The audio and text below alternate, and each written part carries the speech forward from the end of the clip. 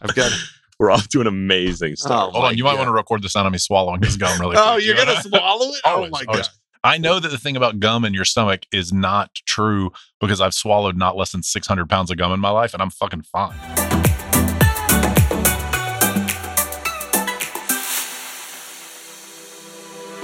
Hello again, my friends, and welcome to Jorgensen Soundbox. This show is a series of conversations where I learn from smart friends, and today is a very special episode because I'm with two of my favorite people, and we together are launching an early stage venture fund. It's my pleasure to introduce you to my friends and partners, Al and Bo. Today, we're launching Rolling Fund, which will invest in early stage technology companies all over the world.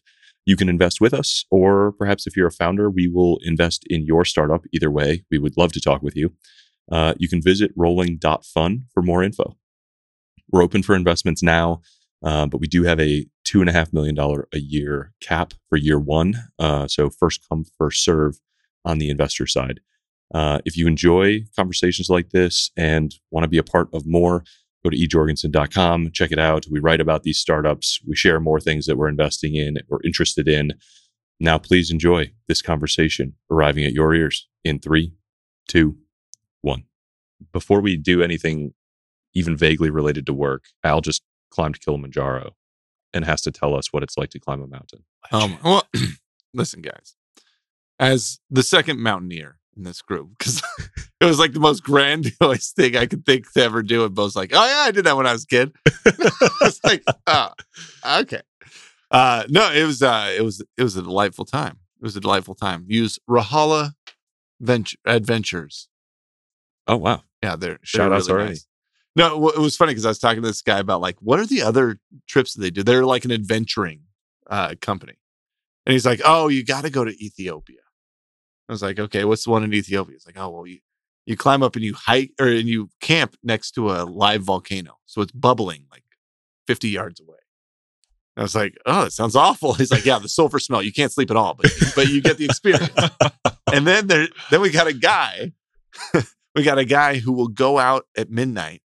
And he'll drive you out in his truck, and he gets out and he puts some meat on the end of a stick, and he sits out there and like does a call, and hyenas come and will eat the meat on the stick. And he's like, and then you can get out of the truck and you get in like a child's pose and you hold meat in your hand, and the hyenas will climb on your back and put their paws on you and eat. I'm a no Al on this as a future destination. and eat the meat. And I'm like, huh. Okay. He's like, "Oh, it's fantastic. You have to do it. It's the best one." I was like, "What? Do you have any with like a beach? Do you have any adventures that are like, oh, that looks really cool? Not I slept next to a volcano that could have bubbled wrong and killed me, and fed a hyena out of my hand while laying prone on the ground." No, we don't have any. Nobody is like. It's funny because all their stuff, like this. Great infomercial for these guys, but like, I was like, "What about Petra?" And he's like, yeah. Most people, they'll go to the front of Petra. We take you on a 5-day journey in the back, and we pretend to be like Ottomans in a caravan. We'll attack you and do the whole thing, and you eat like they did, and then you come in through the back of Petra, which nobody's really allowed to do. And we just like that's big. I feel like you just take the Statue of Liberty, sure, but we throw you off the boat and then you have to swim there, and we have a cheese sandwich for you when you make it through. And you really get the experience. It's like, man, this sounds awesome. That's awesome. Yeah.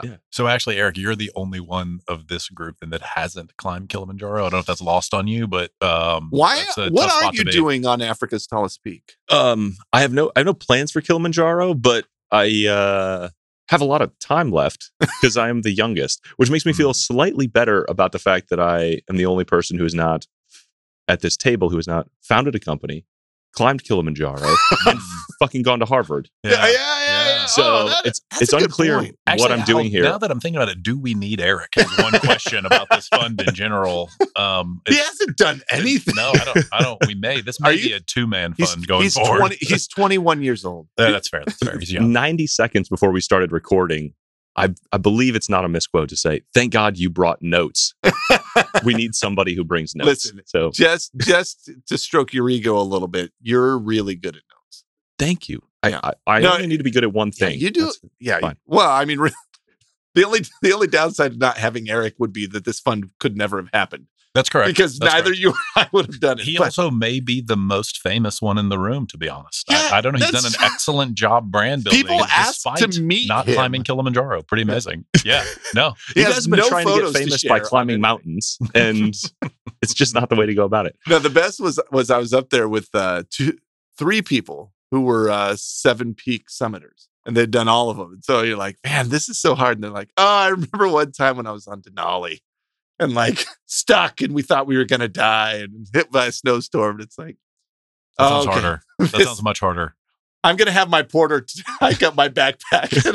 and do you have anybody that can warm my gloves? I just wanted to blow on them a little. Okay, thank you. What is like the risk of death on Kilimanjaro? It's as close to zero as possible. It's Okay. funny because if I were to go again, they make you get like global rescue insurance and stuff.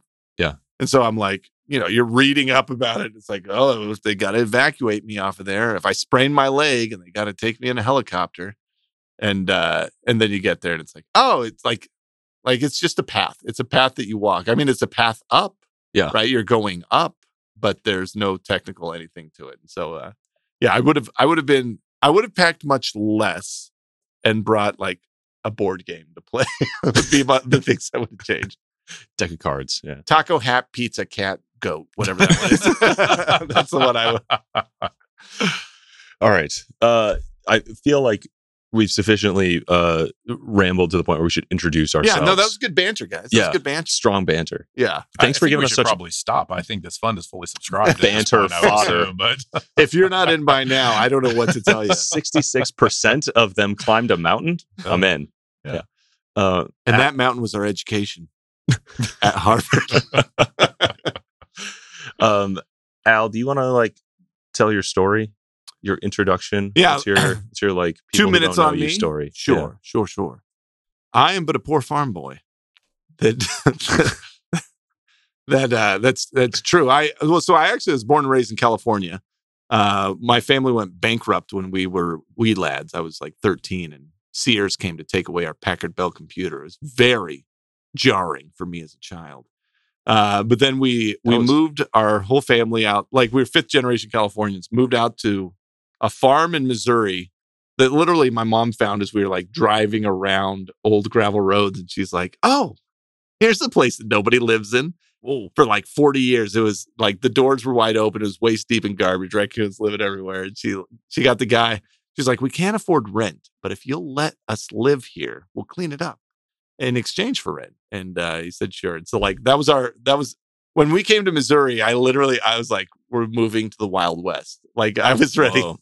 I was ready to go to the middle of nowhere here. And we Not kind a of lot did. of west to east adventure stories. We didn't have, that's a good point. Not a Head lot of east, people- young man. Let's go to the wild in the east. Yeah. But there was no running water. I pooped in a bucket for like months. And we would literally, like, little house in the prairie, we'd boil water on the stove for it. And it's funny, I'm glad they didn't have, when we were kids, they didn't have Child Protective Services, or my sweet mother wouldn't have us anymore. But How old were you? I was 13 when we got here. And Oh. it was funny because like California was the land of concrete and strip malls, because I lived in like the poor part of California. And then we moved out here and it was like lakes and rivers and streams. For a kid, dude, Yeah. I was Huckleberry Finn all of a sudden and just like loving life. Had a great time out here. And then grew up, went to school in Hawaii. I started in St. Joe, Missouri, if you know Missouri Western State College, now university. And I was like, wait, I'm going to college? I should not go to St. Joe. So I went to Hawaii, had a good time there, came out, and I really wanted to get into startups. I thought that was going to be my thing. And so I schlummed around with Techstars out in Boulder. I talked old Nicole Glaros and David Cohen into giving me a shot as like a mopey intern out there. And like, it was great because I got to just hang out with a bunch of cool people building cool stuff. You'd sit in with these like mentor interviews where they're like chit chatting with Dick Costello and stuff. I'm like, oh, I always wondered about that. Great. And on the side, I started this company for my mom, a quilt company called the Missouri Star Quilt Company.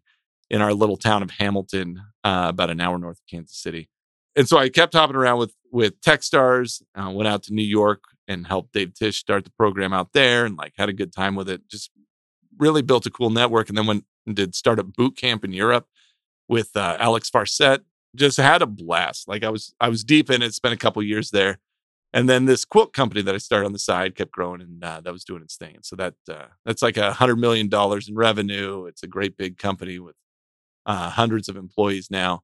But that kept growing, and I was like, I think I started when I was 26, and got all the growing pains. Like we bootstrapped the whole thing, which was cool because nobody would invest in a quilt company, nor should they have. They were wrong, but also right. And so we built this quilt company, but our shtick, man, like we bought the whole town. So we own 27 buildings in this town because I wanted. It's like literally sitting through these mentor meetings and stuff. I'm like, all the ideas were going towards a quilt shop. You know, they thought they were giving advice to cool like video internet companies, but no, really, I was in the back saying, yes, we'll sell more fabric. Yeah. And so, I Googled what town had the most quilt shops of any town in the world. And it was someplace in Germany had 4. And I was like, man, we're going to murder these ladies. And so we have like 15 quilt shops in our town. We turned it into like the Quilt Town USA. It was this whole big to do. It's cool. If you ever get the chance to come see it, you should. But we have like a hotel thing that we work out of there. We have some restaurants that we had to start and do all this stuff because we had to build the whole Disneyland experience for delighting 40 to 70-year-old women was sort of our MO.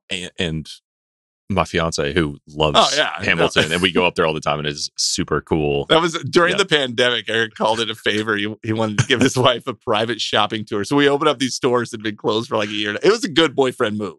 Yeah. Then I stepped back from that. I would call it like a divergence of risk tolerance happened between me and my sister and my buddy Dave. We were the co-founders, and you know, when we started a company, we started a quilt company together, and it's like, yeah, man, this is turning into much more than 2 minutes. I'm sorry, but we can cut it down. No. But if we start a quilt company together, we'd be like, all right, let's do it. You like quilting, I like quilting. This is awesome. Then you add $10 million to it, and then you add $50 million to it, and all of a sudden you're like, wait, you're not working as hard as I. Wait. I think we should grow this to be way bigger. And all of a sudden it's 50 million. You're like, no, we should make sure that we can always pay our rent. Like this is how we should optimize.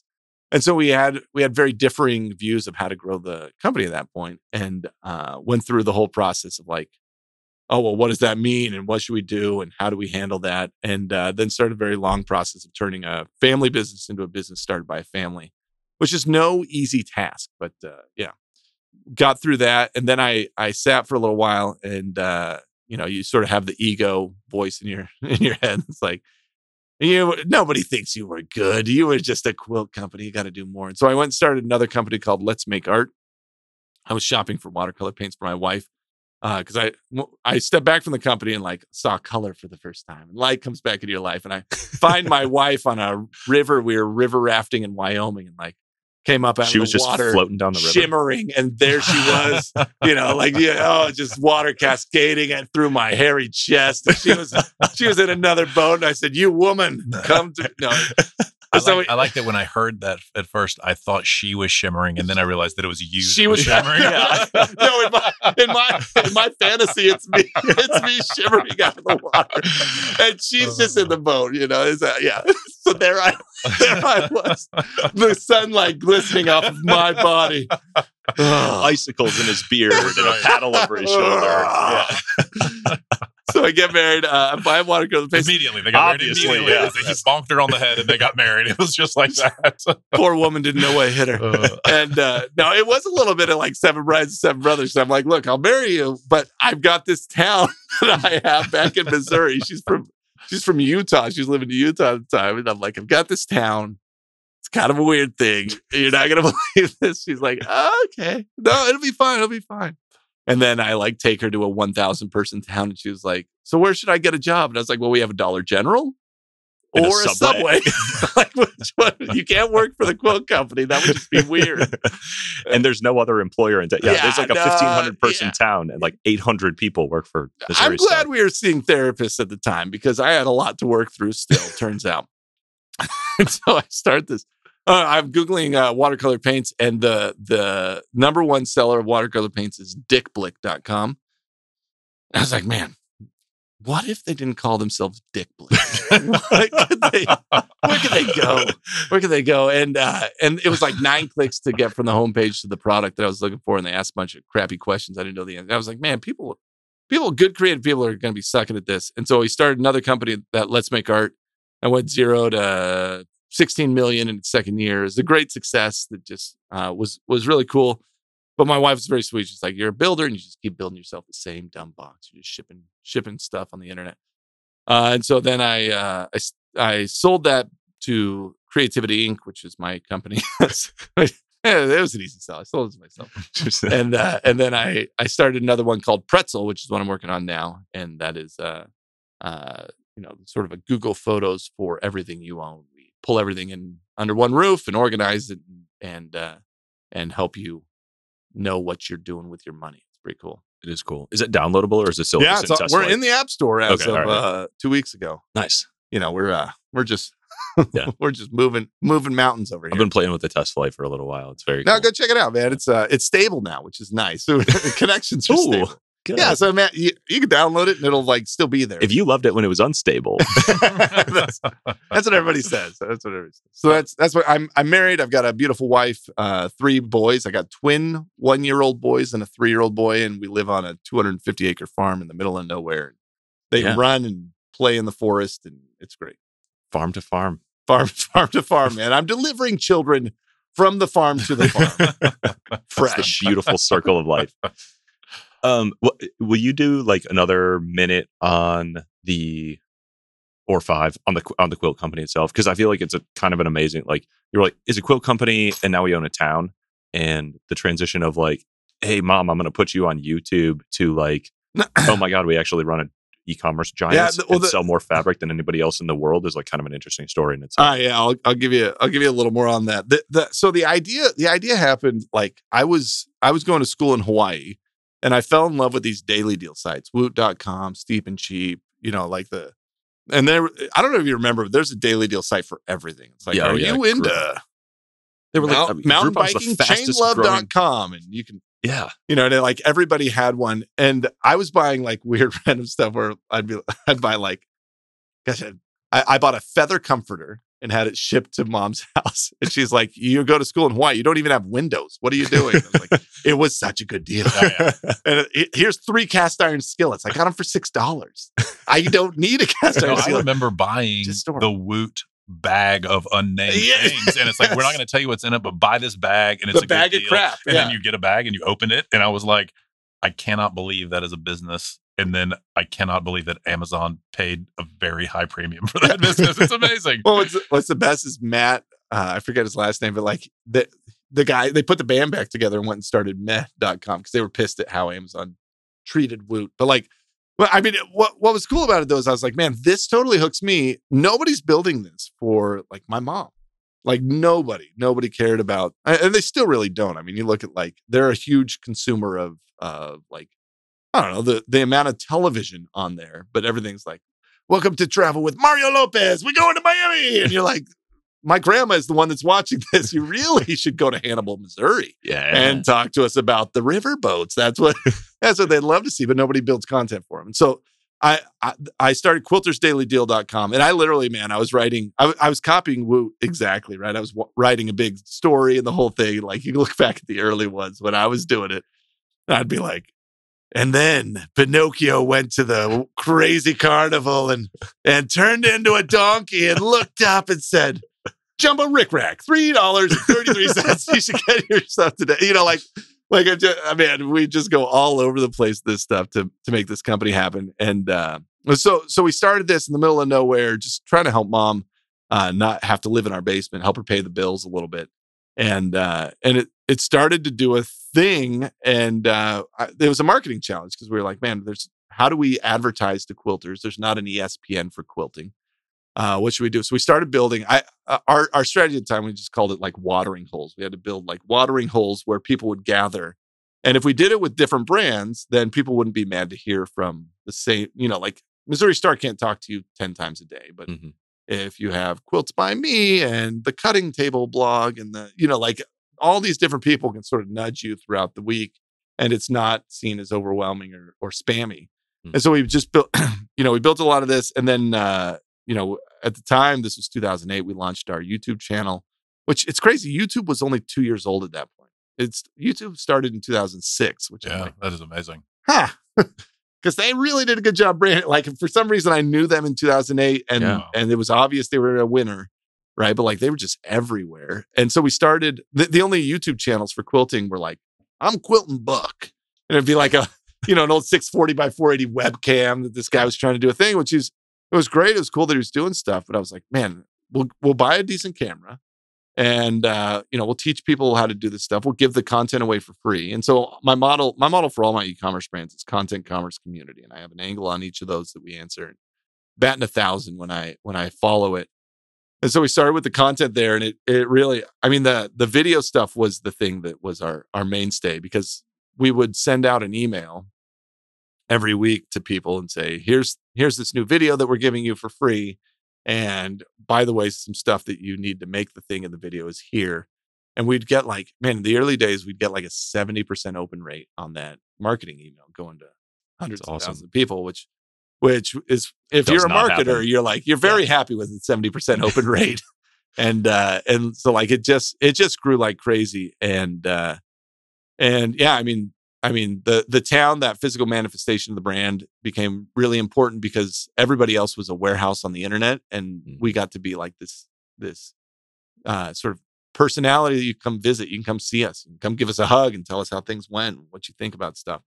And everybody else was, they're just a warehouse trying to take your money. Mm-hmm. It's funny because as I work with brands now, literally, I don't think there's a company I've invested in that there's not a part of me that's like, you should really buy a town. You know how cheap towns are? There's a lot of towns for sale. I invested in Lambda School, that's Bloom Tech now, with Austin Allred, and they're doing great. But I was like, dude, did you know you can buy a summer camp for like $1 million? And you can get on a lake in Maine with 250 cabins. Go buy a summer camp. And people go there, and you can have the whole thing. What's cool about it is that's worth telling a story. A PR person's dream is oh, you're interesting. Thank you. Yeah. The quilt company, that's been on the front page of the Wall Street Journal, on CBS Sunday Morning, NBC Nightly News. We've been everywhere with that. And I thought the family was an interesting angle. The industry was an interesting angle. I thought I was interesting and shimmery. And the reality is all they cared about was the town. The town has been the most interesting thing by far of what the town's done. But that's 4% of our revenue. Mm-hmm. But still, it just means so much to the story and to who we are and to our customers. And you revitalize this town. It's I've been to a lot of small towns, and the atmosphere is amazing. The town's great. Well, and honestly, it's just getting bigger. We just bought this shoe factory in town, which is 4 acres in a 40,000 square foot building, and our own water tower, which, a man needs a water tower. You can shimmer constantly under that water. Just Al in the top of the water tower shimmering. Hello, ladies. For your birthday, we're going to put a giant beard on that water tower. And we're going to make it look like Al. Dude, you'd think you'd want to climb right up that. It is terrifying when you get looking at it. But yeah, we'll keep building on that stuff. And we get 100,000 people a year that come through there, which for a town that nobody really knows about. It's just in the middle of nowhere. It's an agriculture town. And the fact they get to come and have a beautiful experience, and houses are getting built and schools are getting some revenue and all that stuff. It's fun. We'll proceed alphabetically. Yeah. How are you, Bowman? Tell us about your quilting story. What's your relation to this? My relationship to quilting will be a very short story. So I think we'll tighten this thing up going forward. No, I just listening to that. I think I grew up in a probably slightly less PTSD-inducing Huck Finn situation, frankly. I grew up in rural Georgia on a big lake with not a lot of people around. And, my first job was working at a marina where I rode my jet ski to work every day, which was the most fun thing in the world.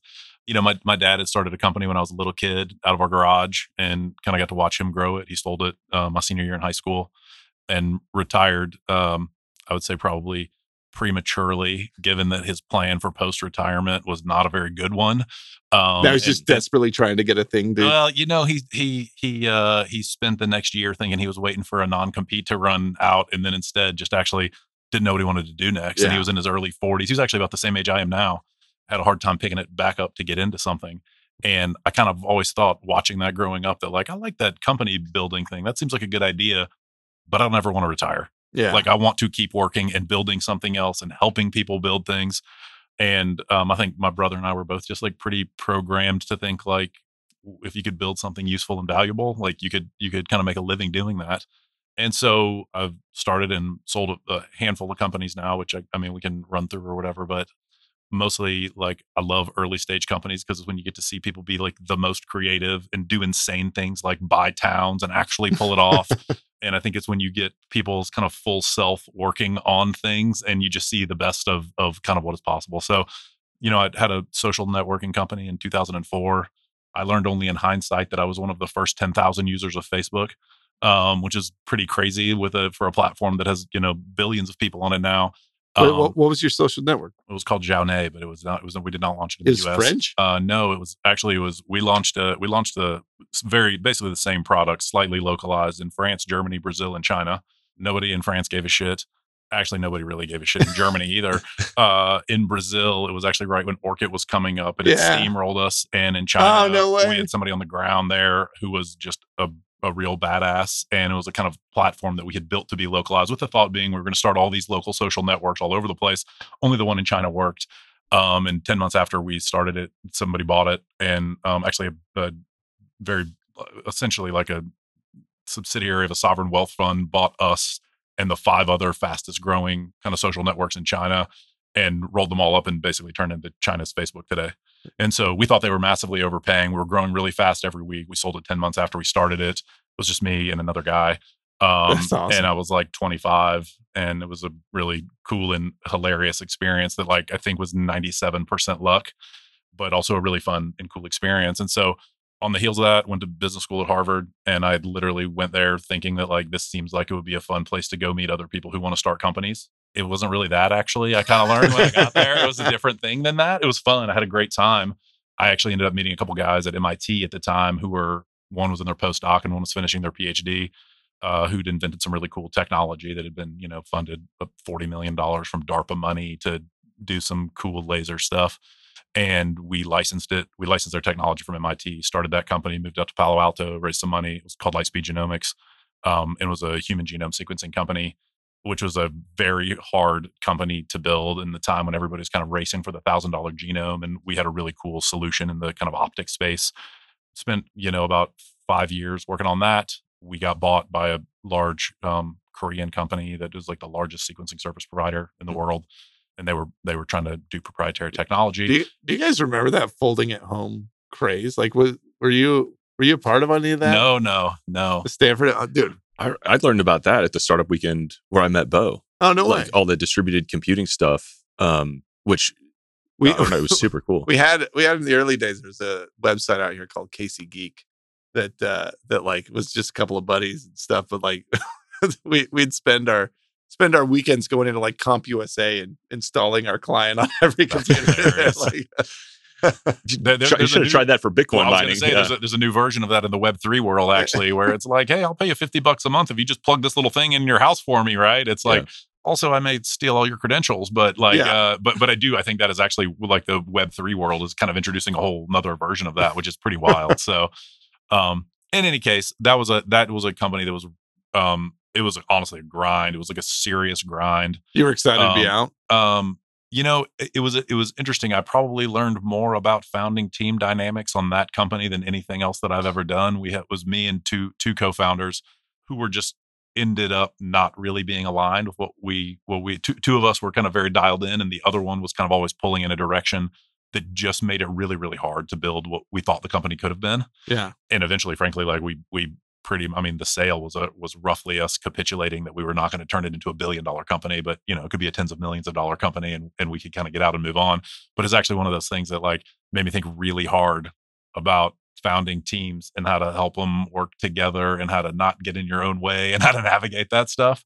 Anyway, it was learned a lot. Also learned that probably didn't like super love really capital intensive hardware businesses, even though they seem really fun. So we had this cool thing that we had with that company. We had a really neat lab in Palo Alto And it was like a very Tony Stark experience where you like walked on and flipped on some switches and there were green lasers that filled the room and reflected off. And you just like momentarily felt like very powerful.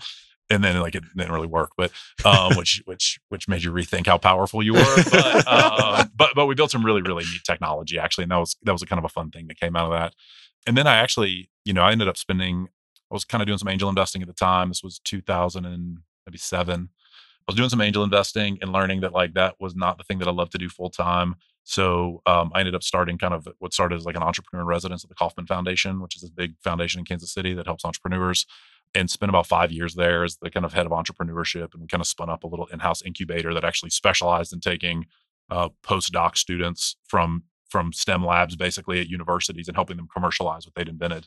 And it was really fun. Like we had 10 to 15 PhD founders kind of coming through these programs and kind of helping to figure out how much was kind of science and how much was business and how to commercialize it and license it. And like, so you just got to see a really, really rapid flow of these things. And some of them have actually turned out to be really, really awesome companies that like in hindsight, I wish I would have just been an angel in all of them as opposed to kind of running a program. But they've done some really, really cool stuff in the kind of med tech world and the surgery world and the kind of biomolecular world. So we just kind of got to learn a lot fast. And what I kind of realized, I think kind of 5 years in, was that like, I just wasn't done building stuff. Like philanthropy full time was not the thing that was probably the thing that I was ready for. It's funny in this context of the podcast talking about rolling funds and stuff is like, also investing was not the thing that I wanted to do full time, right? Like that was not like I like to build and I like to be with people who are building. That is actually kind of when Eric came into my life. So like Eric was coming to be, just came out of the water shimmering. He was in a Kauffman Foundation pond shimmering like a giant merman. And no, I was actually hiring interns to come and work in this kind of accelerator incubator thing at Kauffman. And I actually met Eric at Michigan State when I went up there because I just wanted to kind of meet some folks who were working on startups up there. And we kind of hit it off. And I was like, hey, man, you should totally come and spend the summer with me. It'd be really fun. Work with a lot of smart people. You'll learn a ton or whatever. And so he was coming for a visit sometime in the spring to kind of get ready for his internship. And the day he showed up was the day that I told the Kauffman Foundation that I was leaving to go and start a company. And I was like, hey, welcome to your internship. You can have an internship, but I won't be here. And he was like, what are we doing here? And I was like, well, if you want to come with me, I'm going to go start this company and we're going to give this thing a big run. And that was kind of the moments leading up to starting Zarly, which was a company that we had for about 10 years, actually sold it last year in what was roughly like a disaster on some fronts and a hilarious and fun adventure in some other ways. But we did like the very classic, like blue chip venture backed, Meg Whitman on the board, Kleiner Perkins led the round, raised a ton of money, spent all the money, hired lots of people, fired all the people. The really kind of unadulterated pursuit of scale, where if you don't really scale, like then you don't have a company, right? Like and I went into it knowing that was what I wanted to try because I'd never done something like that. Probably won't do that again, but I learned a ton, met a lot of amazing people. Honestly, one of the coolest things I think about Zarly is that it goes beyond Eric, that like people who were a part of the adventure early on and in the mid part and even more recently have really gone on to do a lot of amazing things. And some of them run their own companies, some of them run their own funds. You're saying you got a Zarly mafia. Definitely. Yes, actually, like it's not in a lot of Twitter bios, no, but it's underground. It's been like really cool to see the group of people who kind of all like were kind of forged in that like go fire. I feel like that's a dream, man. Like that's every entrepreneur like just dreams of having the crew that then man, it's pretty. I agree with you. That was not the anticipated outcome that I was going for. But it actually has ended up being the one that is probably like that. On the one hand, I'm probably like most proud of, and it is also probably the most productive, right? Like, Eric spends a lot of time talking about leverage. If you just think about like making a positive impact on the world, leverage, like the group of people who kind of came through that, investors, team members, consultants, like everybody who kind of like was a part of that. Has just gone on to just do awesome things. And I think all of them are like, well, damn, we learned some things not to do in that context. And also like, we learned how important and valuable it is to work with people who you're excited to work with. And like, that is like a really, really cool thing to see. So in any case, we sold Zaarly last year to an Australian company that is a hilarious own story that I will not spend tons of time on, but a company called Airtasker that just recently launched in the US, kind of on the back of acquiring Zaarly. It's real wild because like they're virtually an identical twin of the original birth of Zaarly in 2011. They started that same company in 2012 in Australia, and they went public last year. And in some ways, like they kind of made this thing work that we tried to make work. What was Zaarly? What was the idea for Zaarly? The original context of Zaarly was in an environment where everybody has a connection to the internet with them at all times. You can basically kind of take the want ads and say like, hey, I am in the West Bottoms in Kansas City, and I need somebody who can help me with this. And you can syndicate that out to everybody in the kind of local proximity network and have people say like, oh yeah, I'm happy. I want to go make some money right now. I want to go make $20, right? I want to go make $200, right? It was to bring kind of like transparency to like local economies so that people who needed things and people who wanted to make money could find each other. And we built that. And it was crazy because like it's easy when you run the PR engine and stuff to get like a lot of hype and have, we had 1 million people sign up and all that kind of stuff.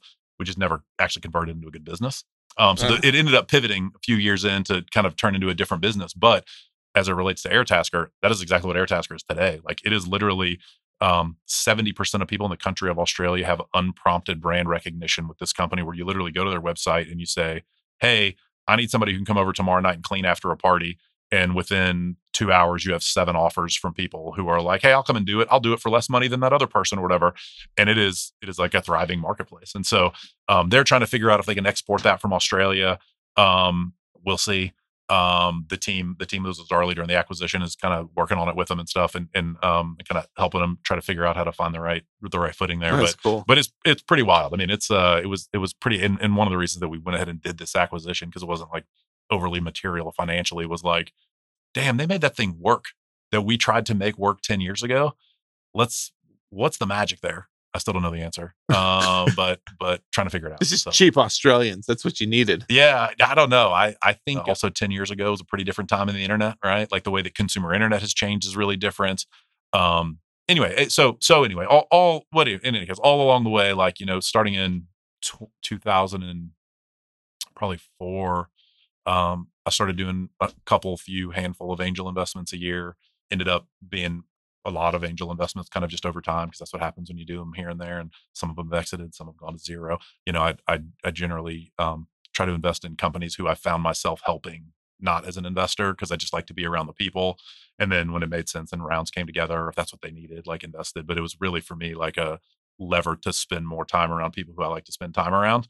And I had actually never really done anything that was like pure arm's length investing until much more recently, like directly in companies, because like the whole point of it for me was to like meet awesome people who were doing cool things and see if I could be helpful, and if not, then get out of their way. Yeah, it's an excuse to go bum around the office and get a lunch. Yeah, it's an excuse to like hang out with people when they're their most dialed in and the smartest about the thing that they're working on. And I think it's just really what I think is like great retirement prevention. It's like you don't ever want to retire if you're around that kind of energy. That's what's fun about it, I think, for me. That's cool, man. Yeah, you get a super broad view. Yeah. Like, and the thing that you realize is like when you are a founder, and when you're in founder mode, you spend all your time with your team. And investment mode, you get to like spend time with other founders and hang out and kind of be like, holy shit, like you know a lot about quilting. Tell me everything. What's it like to buy a town? And like those stories and learning all that stuff is all really cool. And when we're friends with a bunch of founders, you kind of see those seeds like as they're planted and emerging. And so early. It is interesting. Like that is the thing where like, when you think about like an investment that you and I did together, like a Density, where it's like, I would have done whatever to help Andrew as he was getting that company started, right? Like he flew out to Kansas City and like hung out for a couple days or whatever. And like, it was from my perspective, not at all in the context of like, oh, let me get into this angel deal. It was like, oh my God, like you just want to help this guy be successful. And it so turns out that at this moment, they need to raise a round and there's an opportunity to participate in it. And so that is kind of like the thread to pull when you meet so many founders who are smart and looking for help. Sometimes the answer is like, you can write a check and that's the help that they need. And like, sometimes they just need to meet the right people or whatever it is. But that is like just a great example of like, if you would have been like, no, I don't want your money, I would have been very, very happy to spend time and energy helping still, because it's just the people you want to back. Yeah. You know?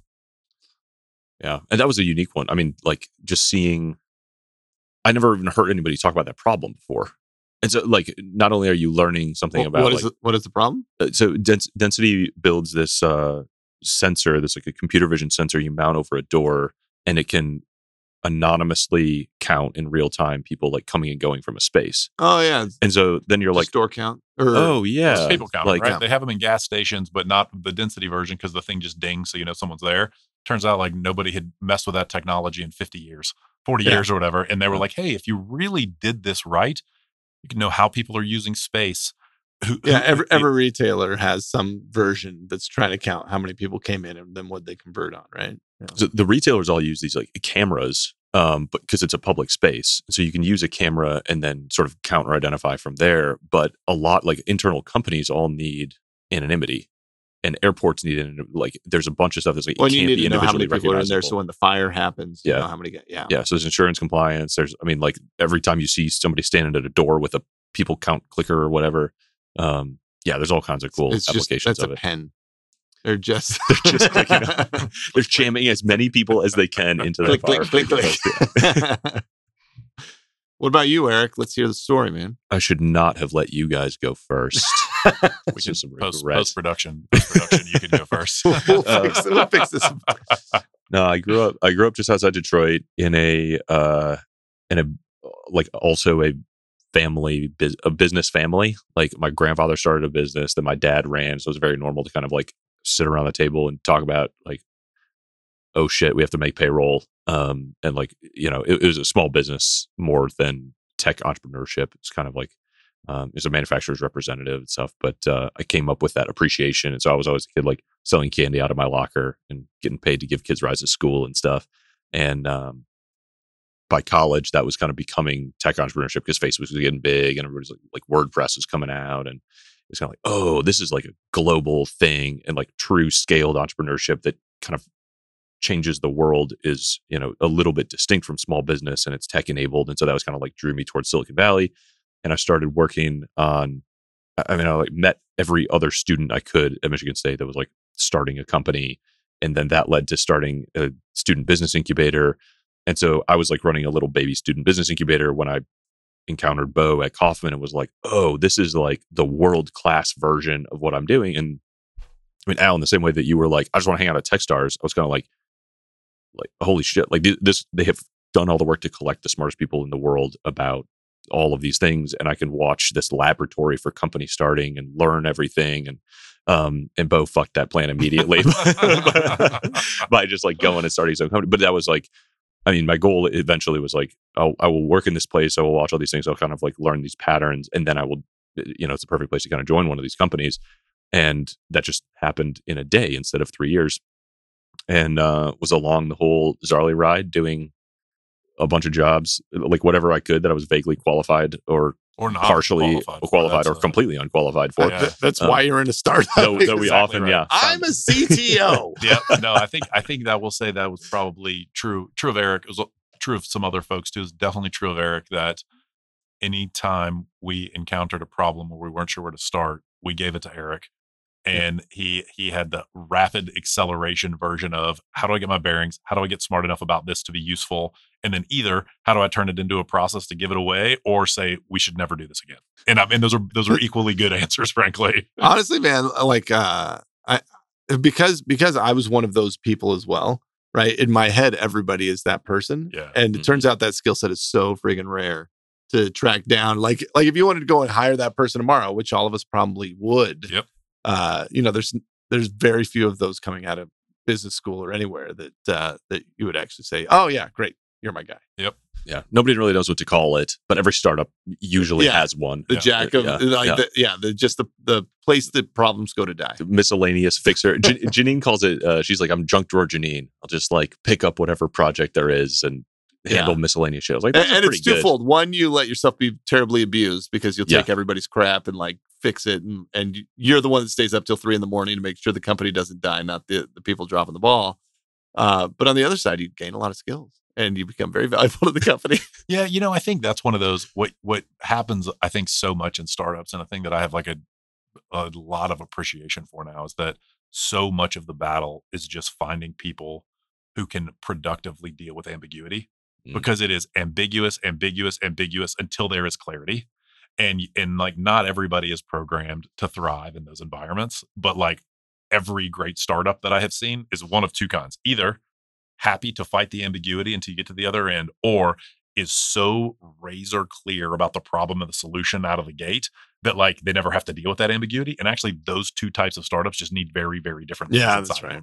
Mm-hmm. Well, it's funny because like I feel like a medical device company, you're going to be much more laser focused. Like, the building a social network. You're like, we don't know what it's going to be or how we're going to make money yet, but we'll discover our way there, right? Yeah. And that is its own kind of like super duper valuable skill set. Sure. And so, anyway, that's a perfect. I know this thing in this orthopedic case is broken. I can fix it. Is very, but it's also why like it's really, really hard to build multi-billion-dollar companies in that space. Because those are solutions to a thing that you find, you make the solution and then you sell it for $30 million to a big medical company.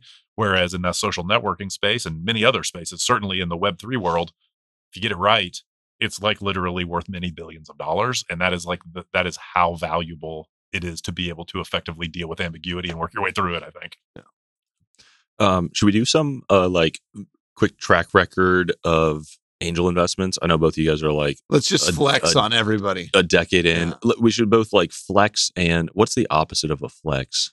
Cower. Like getting caught changing. my snap image was getting caught changing, where you're like, you still have your shirt on, but you took your pants off. Like that's the opposite of a flex. When your penis shows, most vulnerable. When you're just in like Winnie the Pooh mode. That's when everybody laughs at you. But when you're fully dressed, they think this guy's impressive.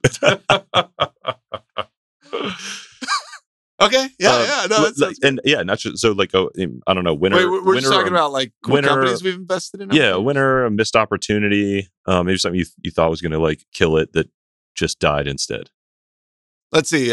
Some of the favorite ones that I've invested in, like my investment strategy, is literally just similar to what you were saying. I invest in buddies that I like, that I think are smart.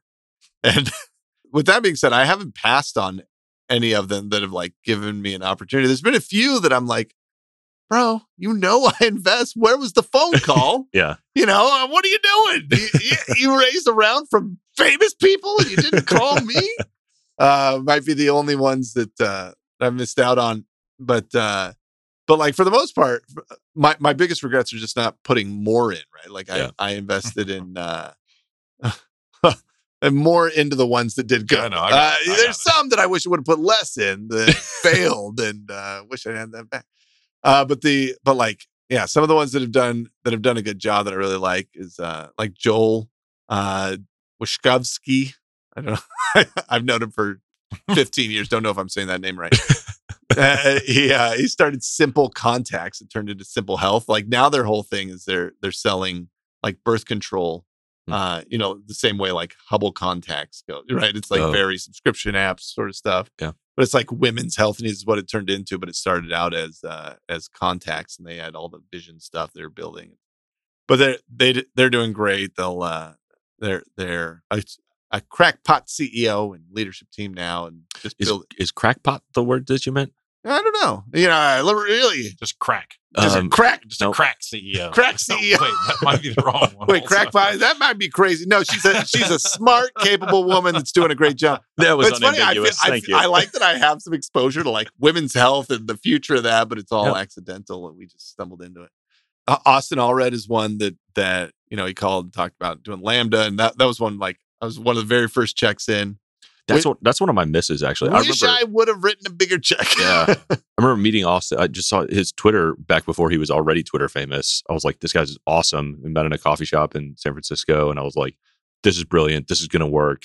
You're like, has such a cool story. Yeah. I think a lot of people don't know. It's like the scrappy startups before this one, but like, he was just awesome. And it didn't even like, I had $0. It didn't even occur to me at the time to like try to go scrape something together. But one of my other stories that Quentin Farmer, he was an intern with me at Techstars in New York, and this dude went and started Even, like a finance company called Even, with a buddy, and that was one that like literally all the dollars I had to my name was like, here's $5,000. He was kind enough to take my money, and they just sold like a month ago, and got me a very generous return.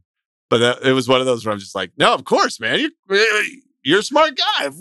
Absolutely, take all my money and go knock it out. And I've just been very, very bullish on like people that I know doing cool stuff. It's funny because some of my favorite ones aren't huge yet, but like Loyalty Lion is a company over in the UK that's like it's like the number one loyalty Shopify app. Mm-hmm. But those dudes, man, they just grinded. Their first round was like $74 on $100 valuation. It was just so back in those days. You look at some of those, and it's like we're raising 200 pounds, but they were solving a problem that I saw from like a commerce standpoint, where I was like, man, I wish I could reward people for doing stuff, liking my Facebook page, subscribing to YouTube, and they're like, we should do that. We can do that. And like they pivoted whatever they were doing and started building this thing, and now it's great. It's doing awesome, and it's a cool success story to be a part of. Sace, Trevor came out of the Trevor McKendrick came out of. We love you, Trevor McKendrick. No, Trevor. I love Trevor because I knew Trevor from back in my startup weekend days in Salt Lake. Yeah, and he's literally been out and slept on my couch here in Missouri, and my wife loves him. He's just a cool dude. Yep. But then he went and worked with Austin over at Lambda, and then came out of there and started, he's like, I'm going to build a bank all in Spanish because nobody's built a Spanish first bank. So it's not press 1 for Spanish. It's like, no, we're for you. And there's 40 million native Spanish speakers in America.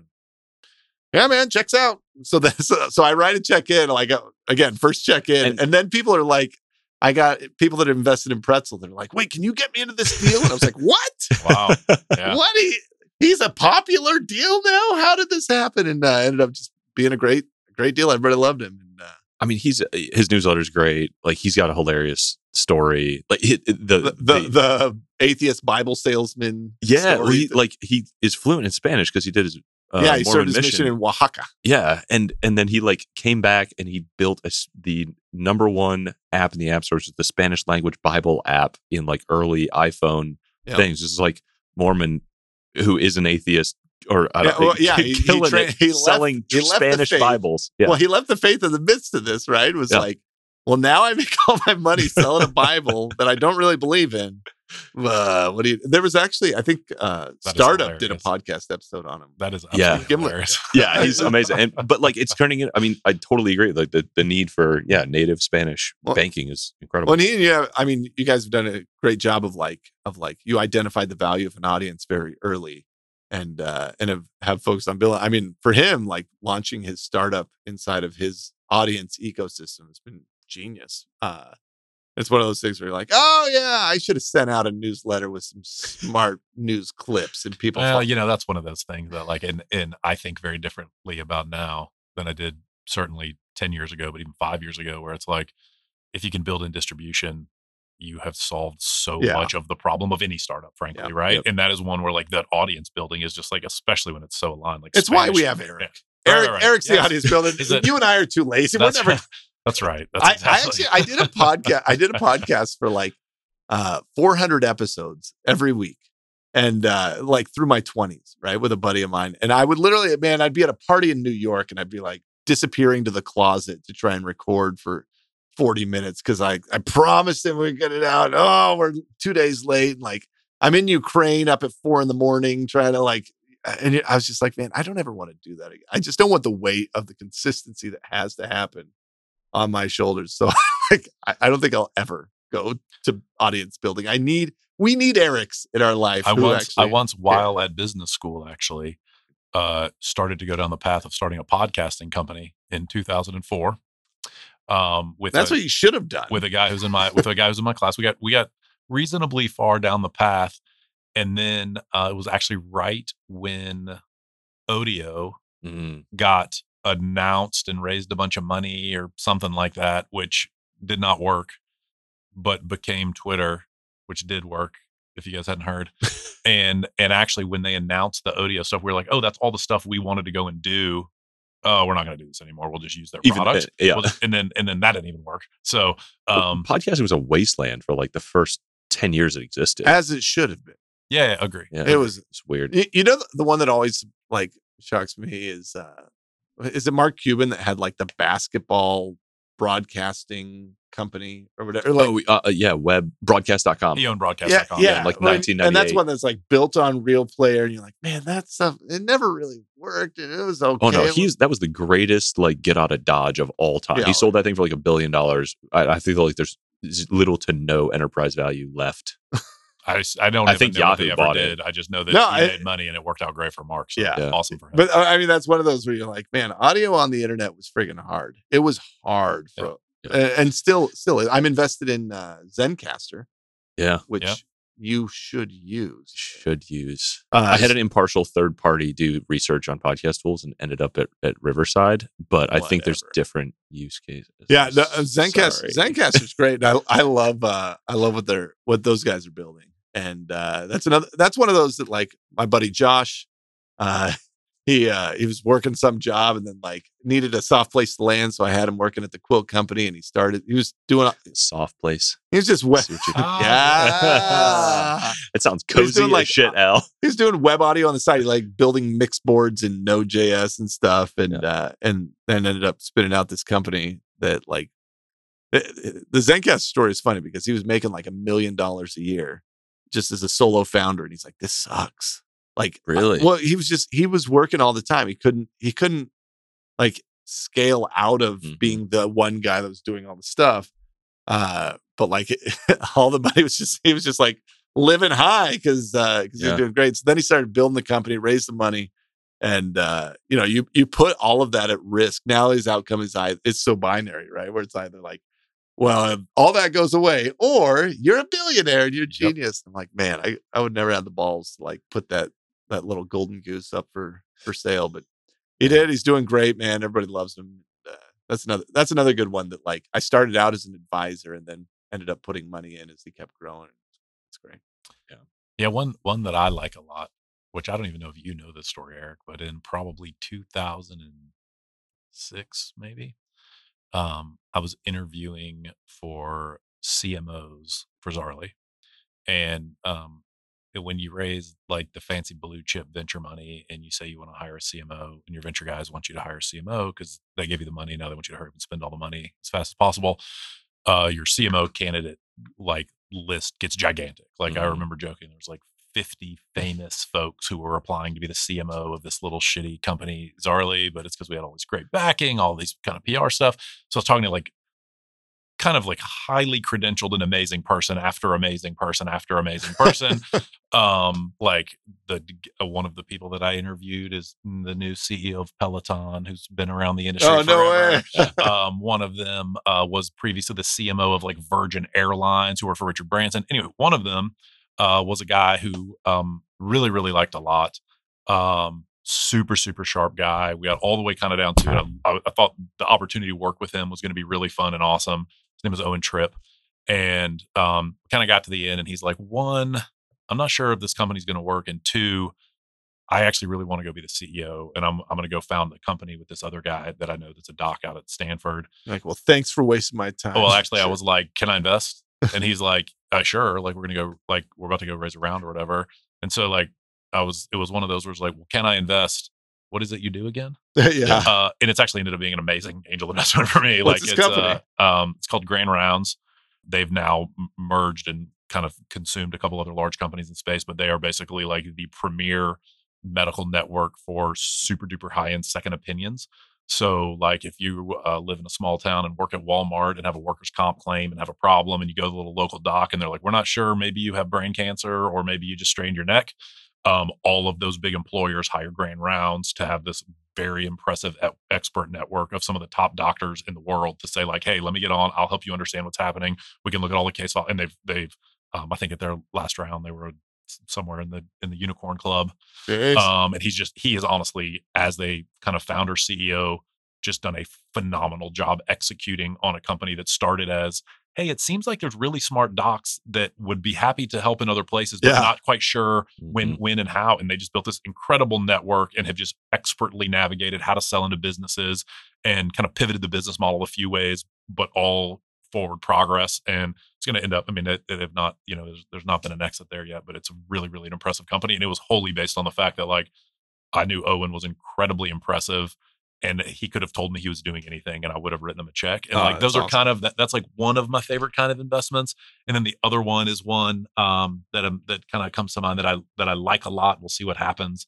That I actually met through Techstars when they were in Kansas City, called Solo Funds, which is a group that was basically going just directly after the worst parts of the payday loan industry and saying that like, hey, this is an industry that is full of predatory issues. Russians. Yeah, it's a really, really tough and broken industry, but it's also like very meaningful industry for the people who need it.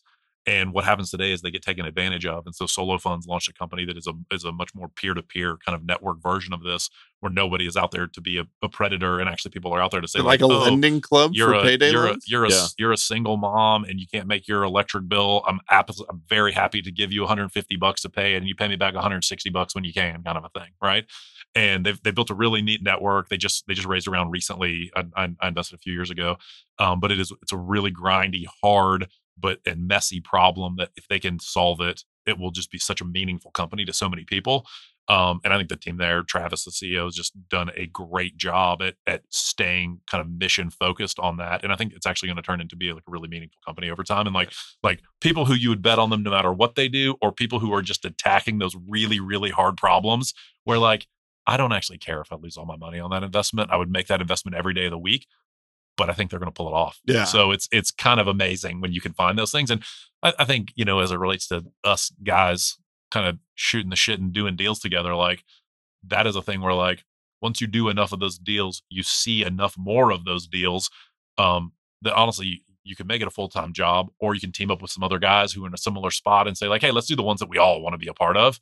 And I think that is a fun thing to spend time on, where like, you get to be around smart people who want to be around other smart people who are building cool shit. And that's kind of the whole point, I think, from my perspective. Yeah, honestly, you think about like the end of your career, not the end of your career, but oh my God, it's a fatalistic. At the stage of your career where it's like, what do you optimize?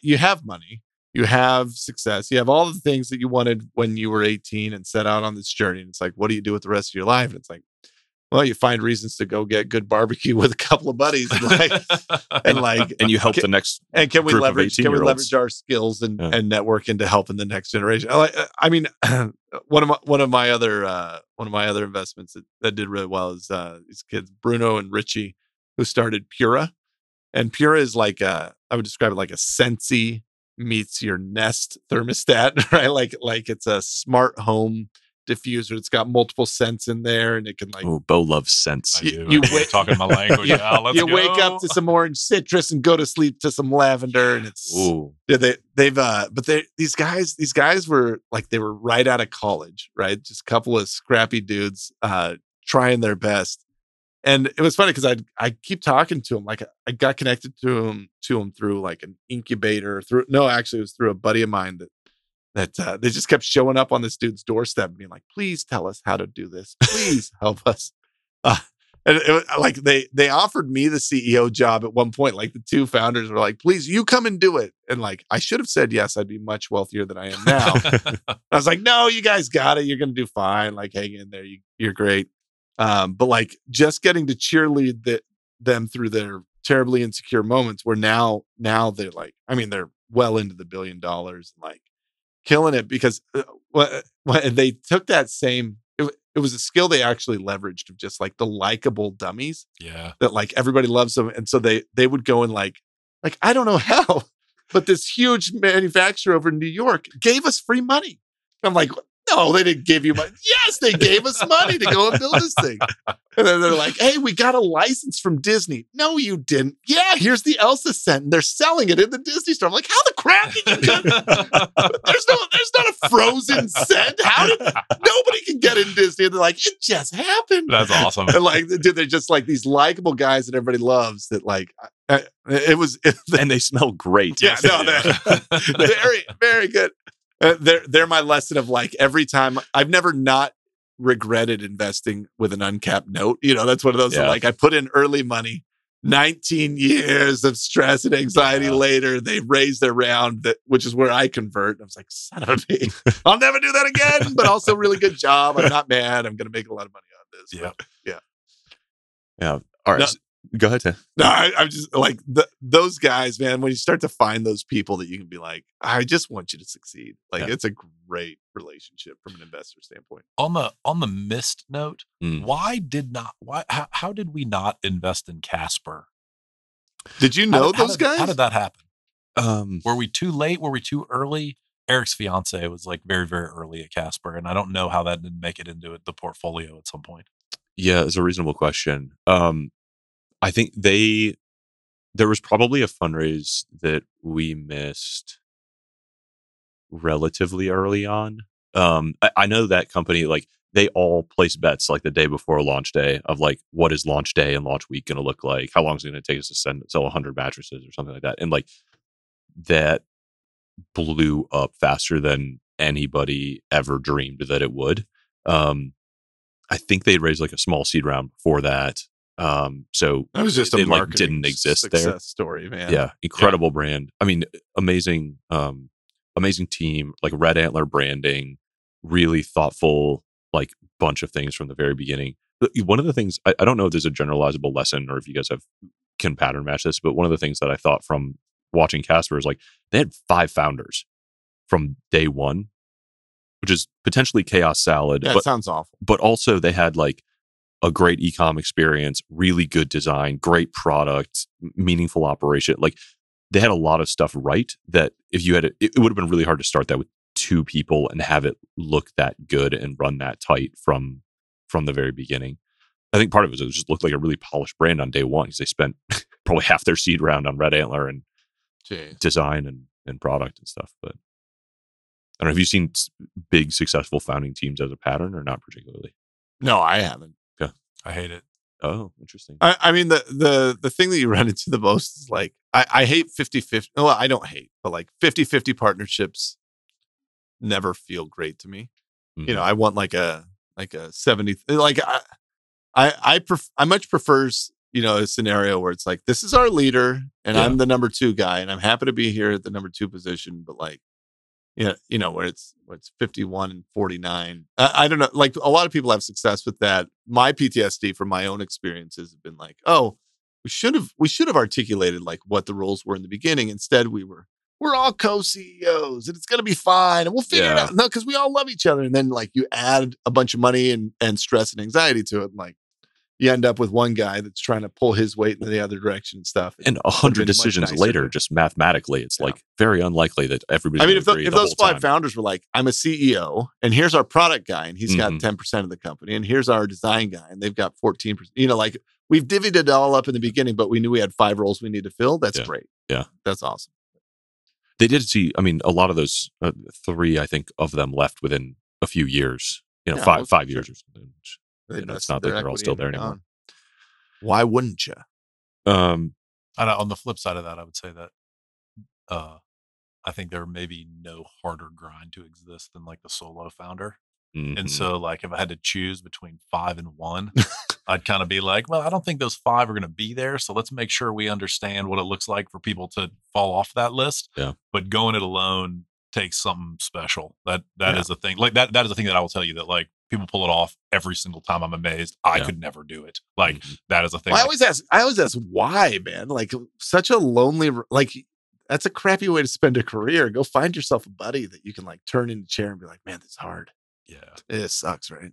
Yep. I'm all out of money and I don't know what to do. And it's just me. And it's just me. You gotta get a dog. Yeah. Something. We should probably cover like why start a fund. We've been personal investing for a long time. Kind of started sharing deals. What's your reason? Why are you here? Because we talked about it at Capital Camp and it seemed like a really good idea. No, I mean I like that this was born at Capital Camp. It seems like the most capitalistic way for a fund to be born. It's absolutely it's not quite what it was for, but it feels appropriate on both sides. Yeah. I think it is very unsatisfying as like a much smaller angel investor to be like, please take my $5,000, please. I'll help as much as I can. And you're like, I know that there's barely break even on the paperwork and that like you're doing me a favor by investing. And on the flip side, it is also unsatisfying to like write a post or record a podcast with a founder for an audience and be like, look at all this money I made all by myself. And so I both want to have more of an impact on the portfolio companies that we invest in and be like, when you are stuck, like, here is a meaningful amount of money that can actually like give you, 3-6 months, reach a new milestone. Like, we will uniquely take conviction and like show that in you, and try to get a company from 0 to 1. And on the other side, the more people I talk to who are in, I don't know, Portland, Maine, or Europe, or like places all over the world, who are like, I just don't get to go to Capital Camp, or like, I'm not friends with Trevor McKendrick, who slept on my couch when he was like thinking about starting his next company. It's kind of like, I don't know, it feels good to be like, let's dump all our money in a pool and share it all out on both sides. Mine is interesting. Like, my reason for being here is I mean, like we said, it's an excuse to get together with a bunch of guys that I like, and like, let's have our reason to get together, talk about how we're going to help the people that we're invested in, and like, that's a great way to spend a lunch. We can go on a senior single cruise at some point. Wherever the world takes us, we'll adventure out.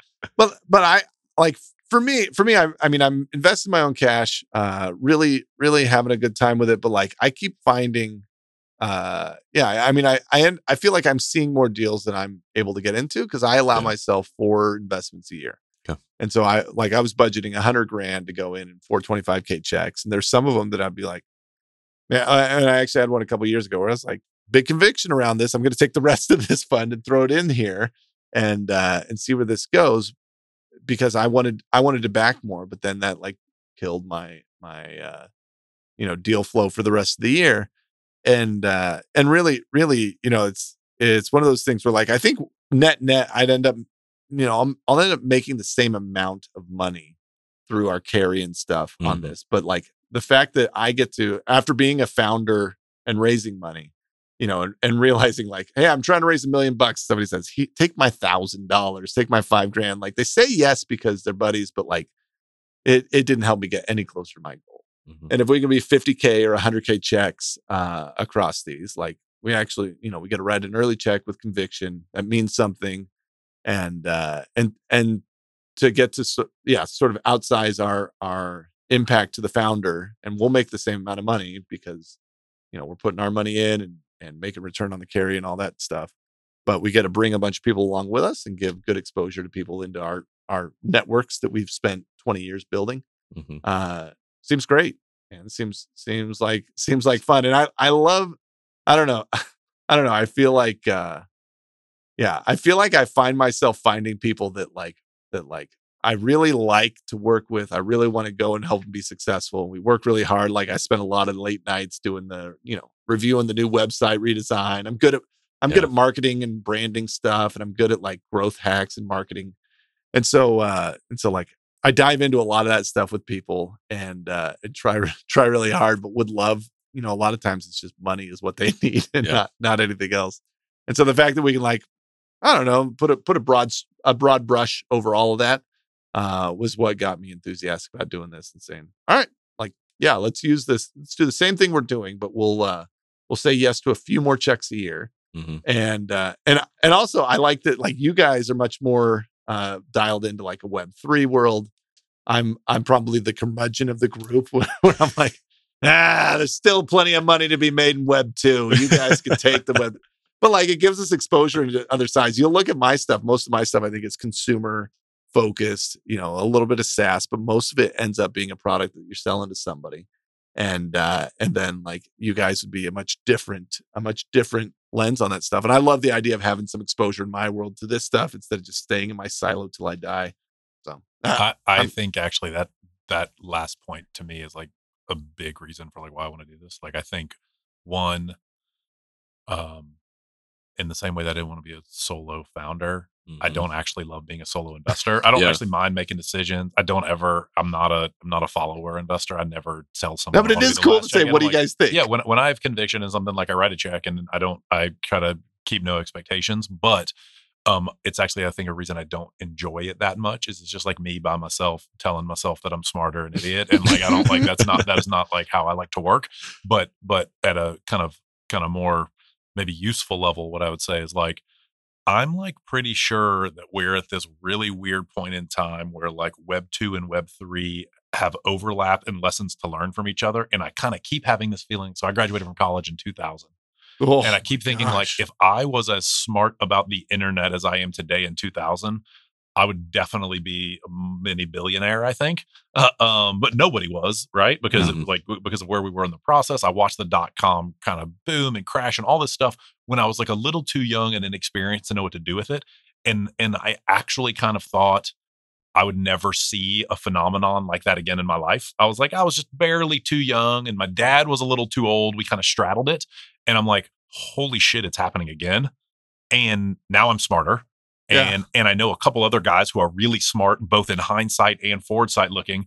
And I've seen even in the last year, way too many deals for me to even like get through. So like I end up like investing in ones that I have time to spend on it. But I think like that overlap of Web 2 and Web 3 and where you can take lessons from the last wave and apply them to the new, while we're just looking at like a whole new kind of infrastructure be built is just like too interesting for me to not want to dip into, I guess. And like the only alternative is just like pretend it doesn't exist and then just go on about happy about your life. But I think it's I think we're just seeing the reinvention of a lot of things and a lot of very smart founders and different organizational structures.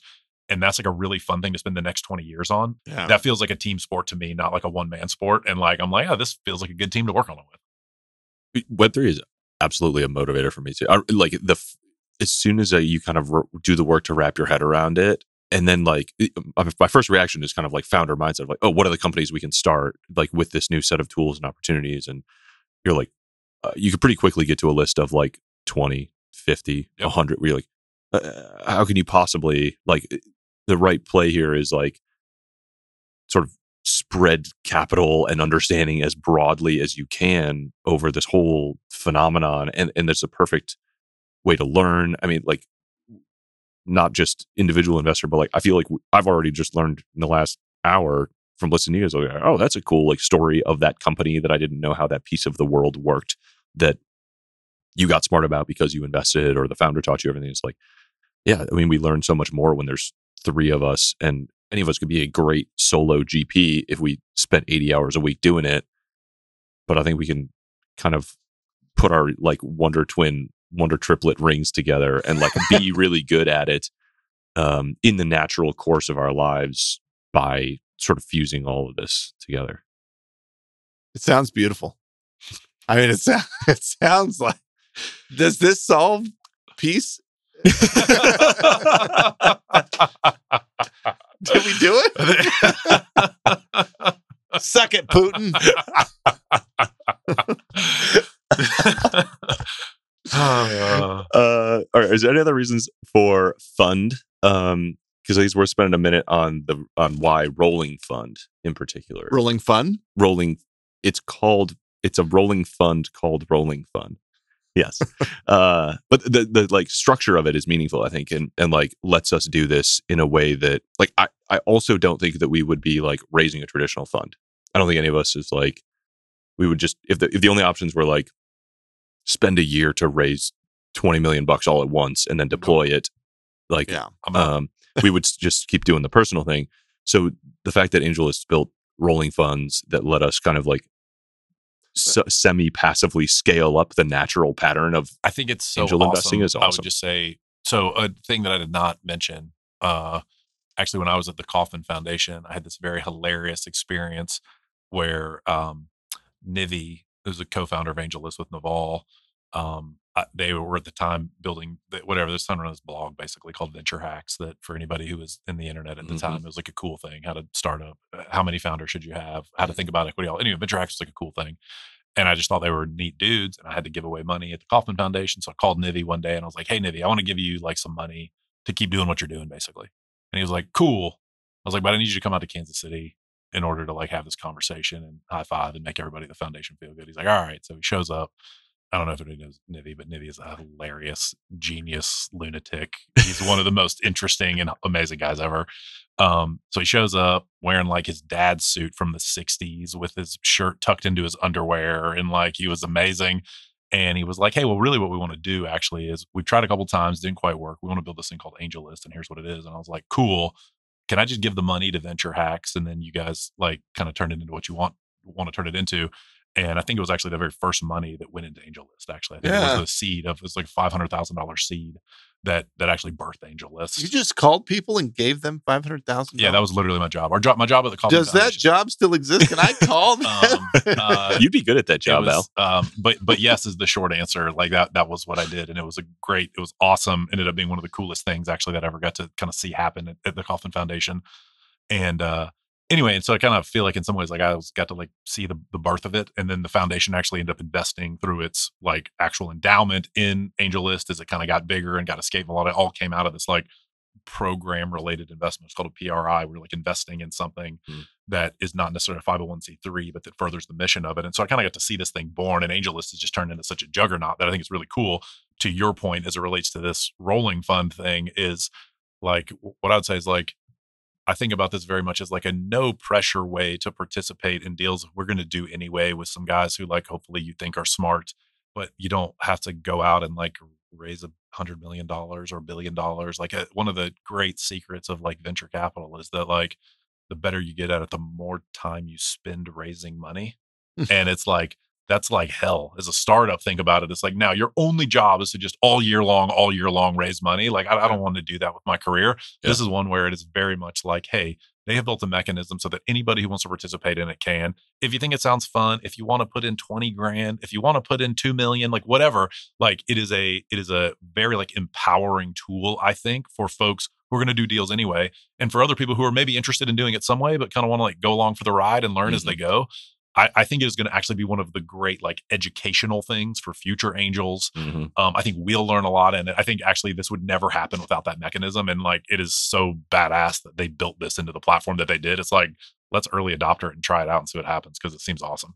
Yeah, I really like that idea of like I can put $5,000 a quarter in, and I just get to like, why'd you pick these deals? You know, as we submit the deals to the LPs and stuff, we have to like say, here's why we like it. Here's why we think it's interesting. Here's why we think it's going to be successful. Here's the other people that are investing in it. Here's what all this is about. And I mean, give yourself 2 years. You know, you're out. What is that? $20,000 a year, and but you have a decent track record with good exposure that you get to say, how did those guys do? You know, like which ones did a good job and which ones didn't. And now I have enough that I can like look at and say what I'm excited about and what I'm not. That's a great point, man. I actually wish I would have done that. You know, I ended up backing some syndicates early on in the AngelList days. I remember those days.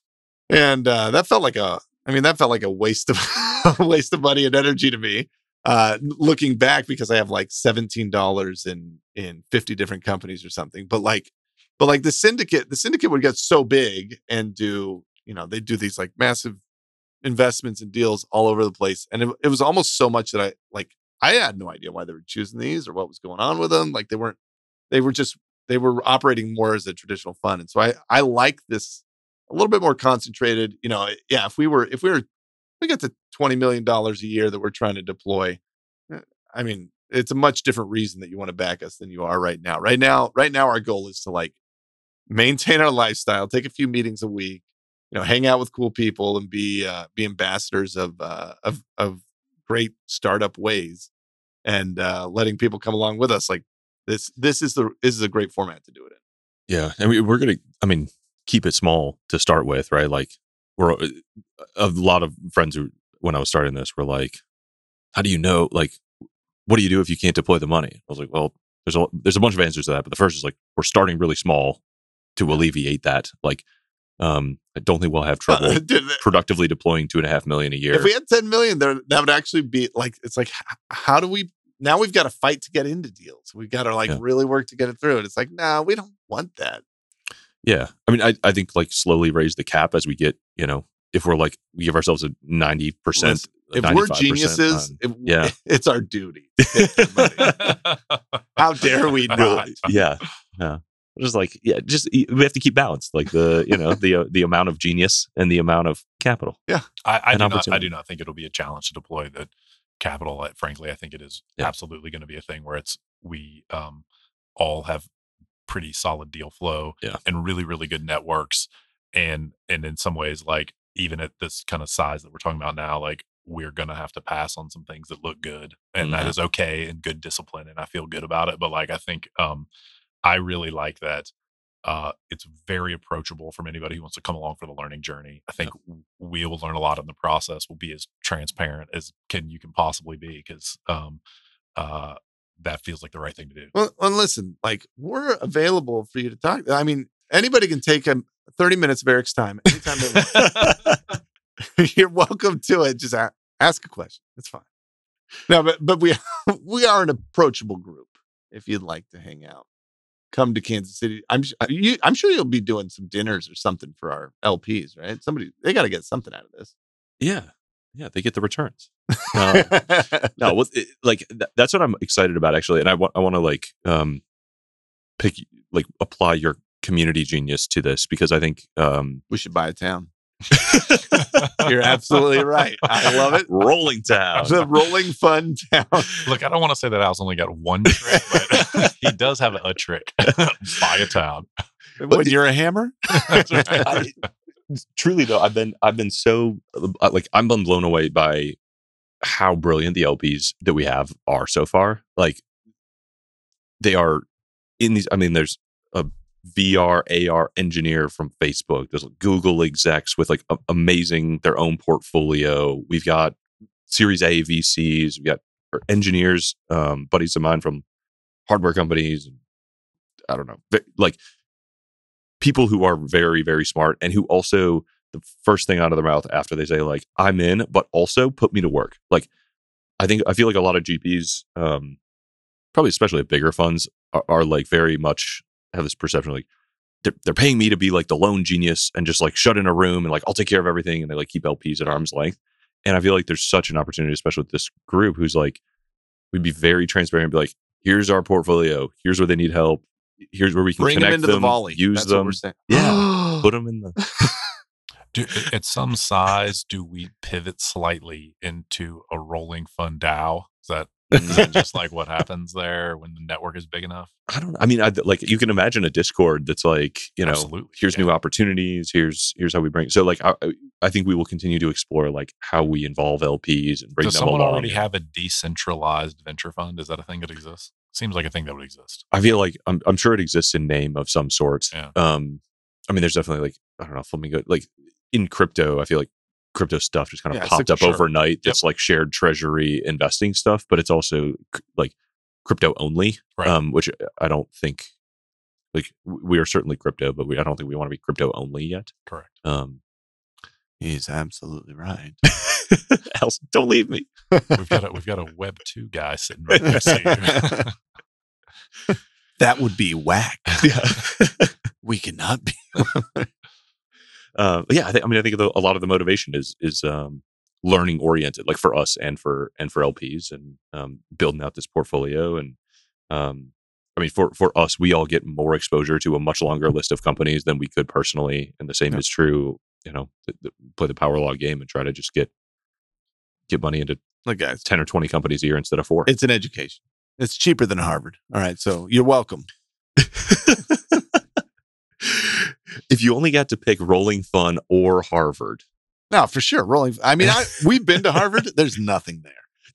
I remember like saying or tweeting or something. I would be like, my new goal is to go to Harvard Business School. And Bo was like, I wouldn't fight too hard for that. Maybe choose a better goal. Yeah. I don't know if you had this, like, because I did the OPM program, the owner principal manager, which is like the rich kid version. It's like the executive MBA where you don't have to do any homework or anything.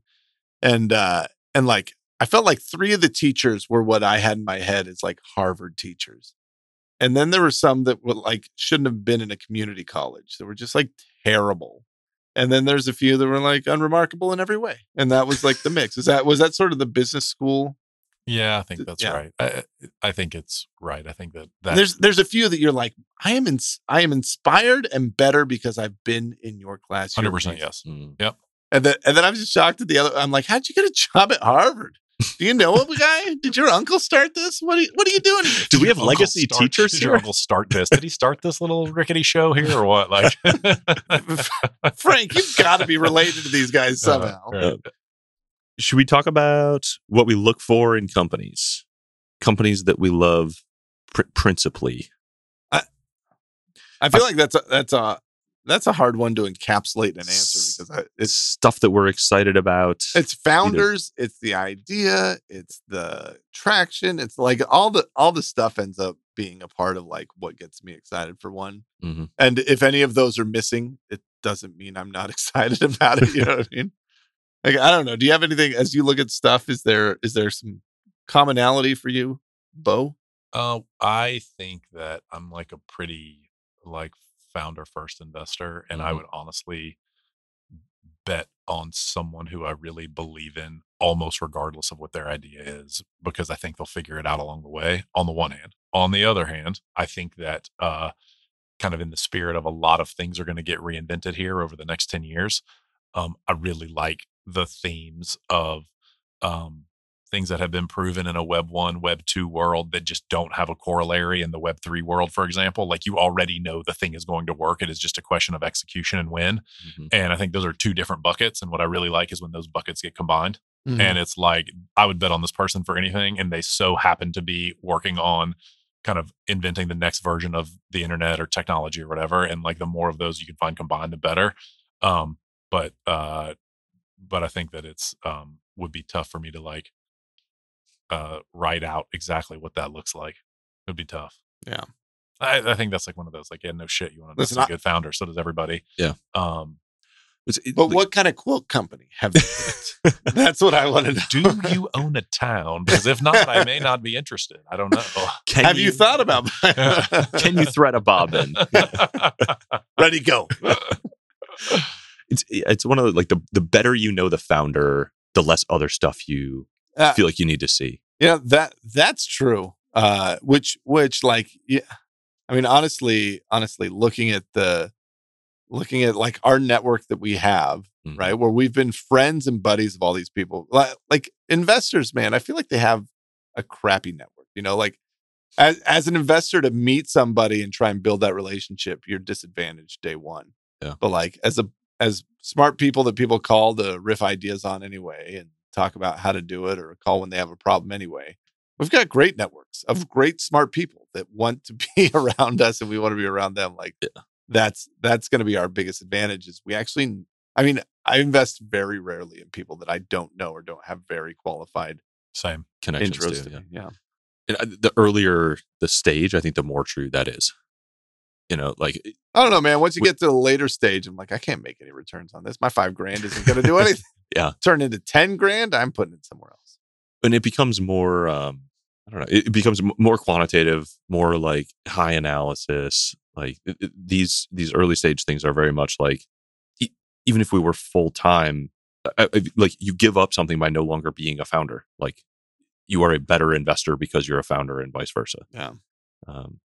I feel like we see that over and over again, which is why, again, why rolling funds and these mechanisms are so awesome, because more and more and more founders can very productively like allocate capital and spare time to people that they know and trust and opportunities that they see. And I mean, how many of yours have come from being like, oh, I, as the CEO of Missouri Star Quilt Company, really want to use this product and like put it to work, and I have a problem that this company solves, and please solve it for me. No, I mean, there's certainly a few of them that come from like, I mean, my world in e-commerce, right? Like, I know the things that exist and the big holes and gaps that are there. And so when somebody comes along and says, hey, I'm going to build the loyalty app that's going to reward people for doing these random actions on the internet, I say, that's great. I've Googled for that exact solution a number of times. I think you'll make a lot of money. You should do it. Be your first customer. Yeah. And there's a few of those. I mean, even our first investment that we made in the fund, Wearloom, like, that's one that I look at and I say, man,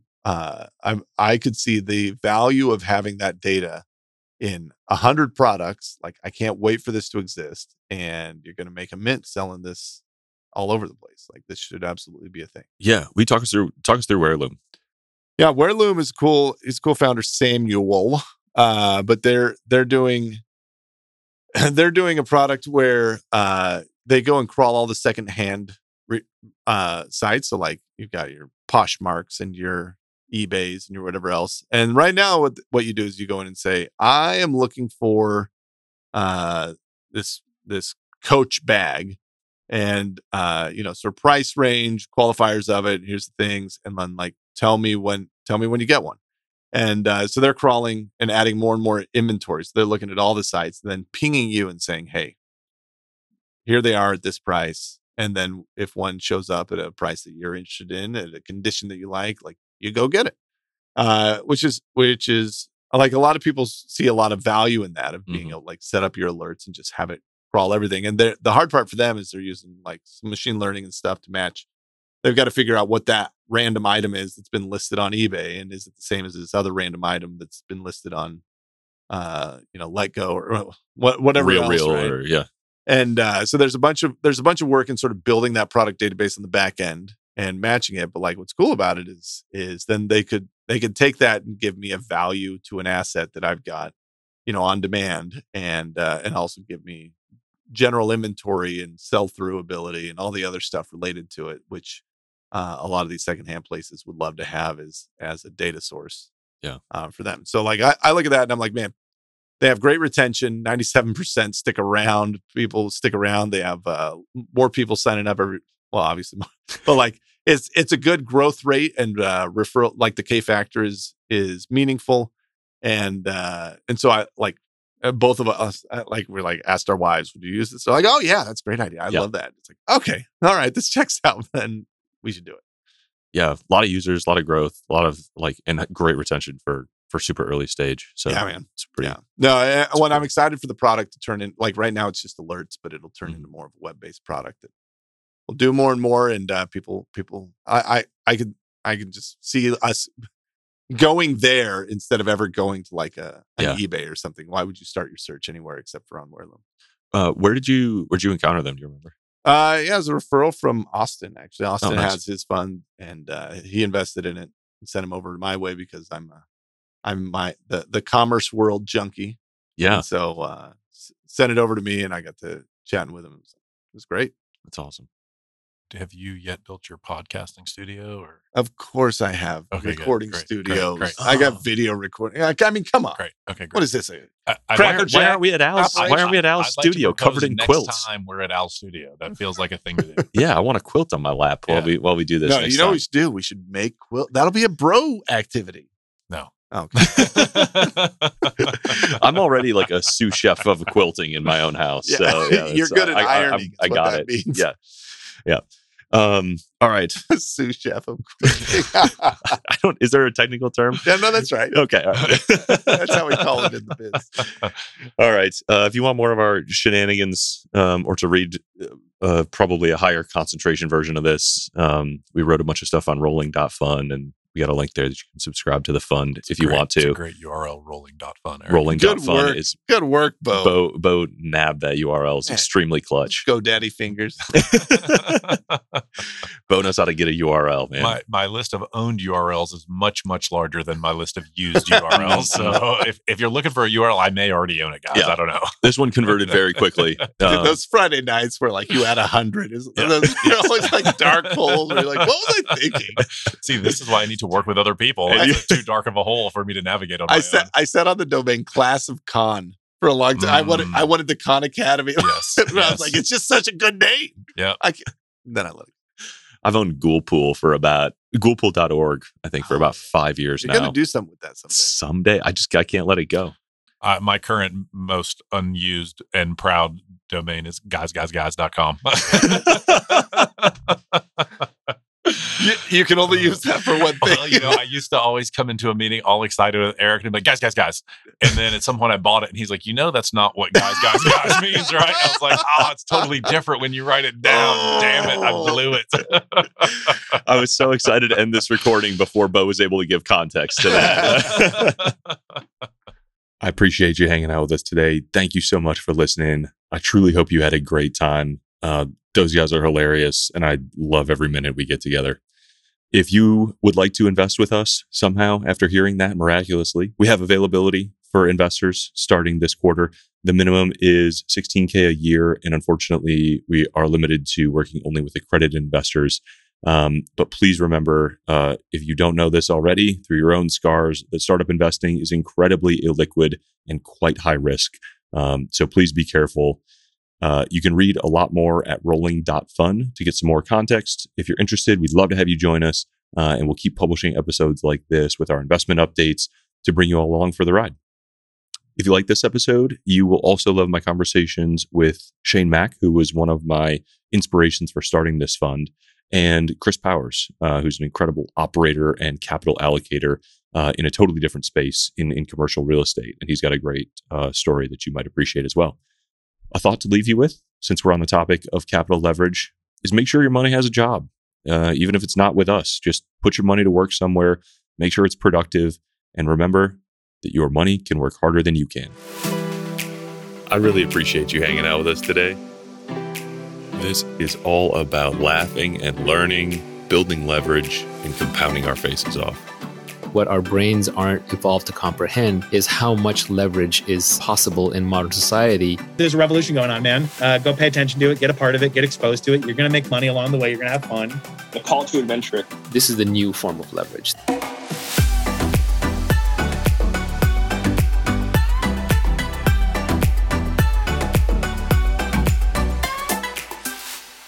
Take a few quiet moments for yourself, breathe deep, and be well.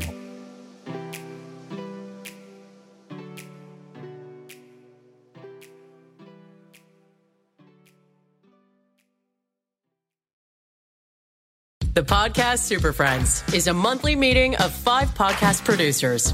Hi, I'm Catherine O'Brien from Branch Out Programs in Baton Rouge, Louisiana. I'm John Gay from Jag and Detroit Podcasts. I'm Matt Kundle from the Sound Off Podcast Network. I'm David Yaz from Pod 617, the Boston Podcast Network. And I'm Johnny Peterson from Straight Up Podcasts. Together, they form the Podcast Super Friends, an alliance of podcast masterminds sharing best practices, insights, and discussions to help make you a better podcaster. Follow or subscribe to the show on Apple Podcasts, Spotify, Google Podcasts, or at soundoff.network.